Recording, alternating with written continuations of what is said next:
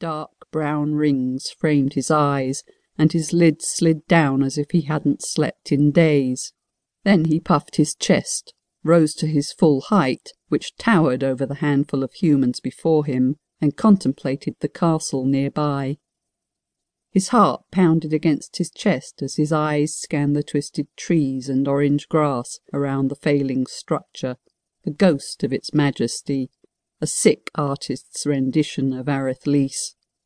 Mortar trickled from broken stones and horrific masonry scattered carelessly along twisted trees and purple shrubbery. Wooden tiles, poorly sealed and painted, slid off the half-built roof and shattered on the stone floor. The soil appeared as dry and cracked as the dirt in the western deserts. He rolled his eyes toward the king and shook his head in such a manner the fins under his jaw slapped against his cheek. In time you will twist the land in such a way she will not recover, and that we cannot allow, Calvadorix said. The golden-brown scales on his face grew darker, and his nostrils flared. And what of those creatures you created from the innocent animals that thrive here, The goblins you use as slaves? Do they not have the right to live off the land as you claim? If that is not a product of dark bending, then what name do you have for it?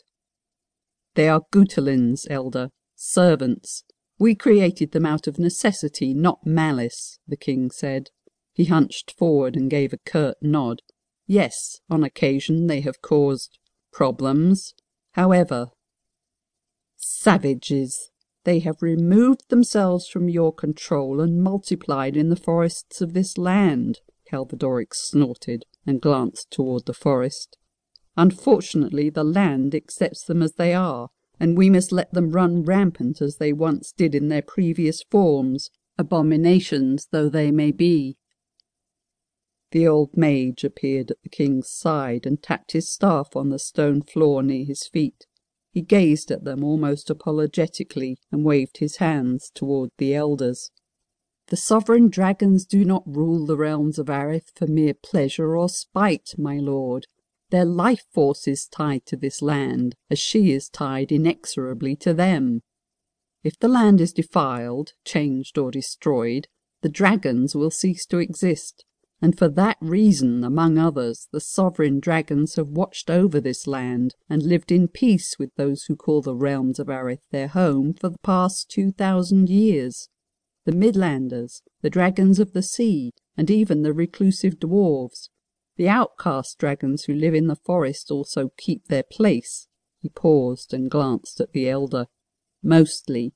So you see, my lord, they have been very fair to all who follow the essence of their codes and laws. Your family has not followed the laws, and that exception shall not be allowed. And why should you be the exception to those laws where others are not? Calvadorix said. A hiss of steam emphasized the last word. The king ignored the comment. His lips thinned as he crossed his arms and fixed his gaze on Gulthor. Why did you betray us, Gulthor? Power? All that was needed of you was to be a part of this family, provide counsel for us and the dragons, and treat us with respect. How can you do this to us, your own kind? Gulthor's face flushed and his lips turned down. King Boldinar Lurien, you did not heed my counsel the first time, nor the second, nor did you heed the words of the sovereigns. We have been more than patient, but the land has been defiled, twisted, and you are responsible. What more can we do but banish you from the realms of Arith forever? Chapter 2. Born of her soil, and forever linked to the realms of Arith, the sovereign dragons of Nearthim Mountain maintained their vigilance, lest they allow the realms to be defiled and destroyed through baneful actions. And without the sovereign's rule, the dragons of the realms and the land would perish. A bard's tale on the history of dragonkind. Gulthor and the apprentices.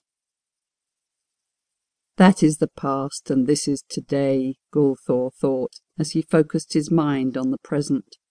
The old wizard settled into the knowledge he now carried the burden of a new world.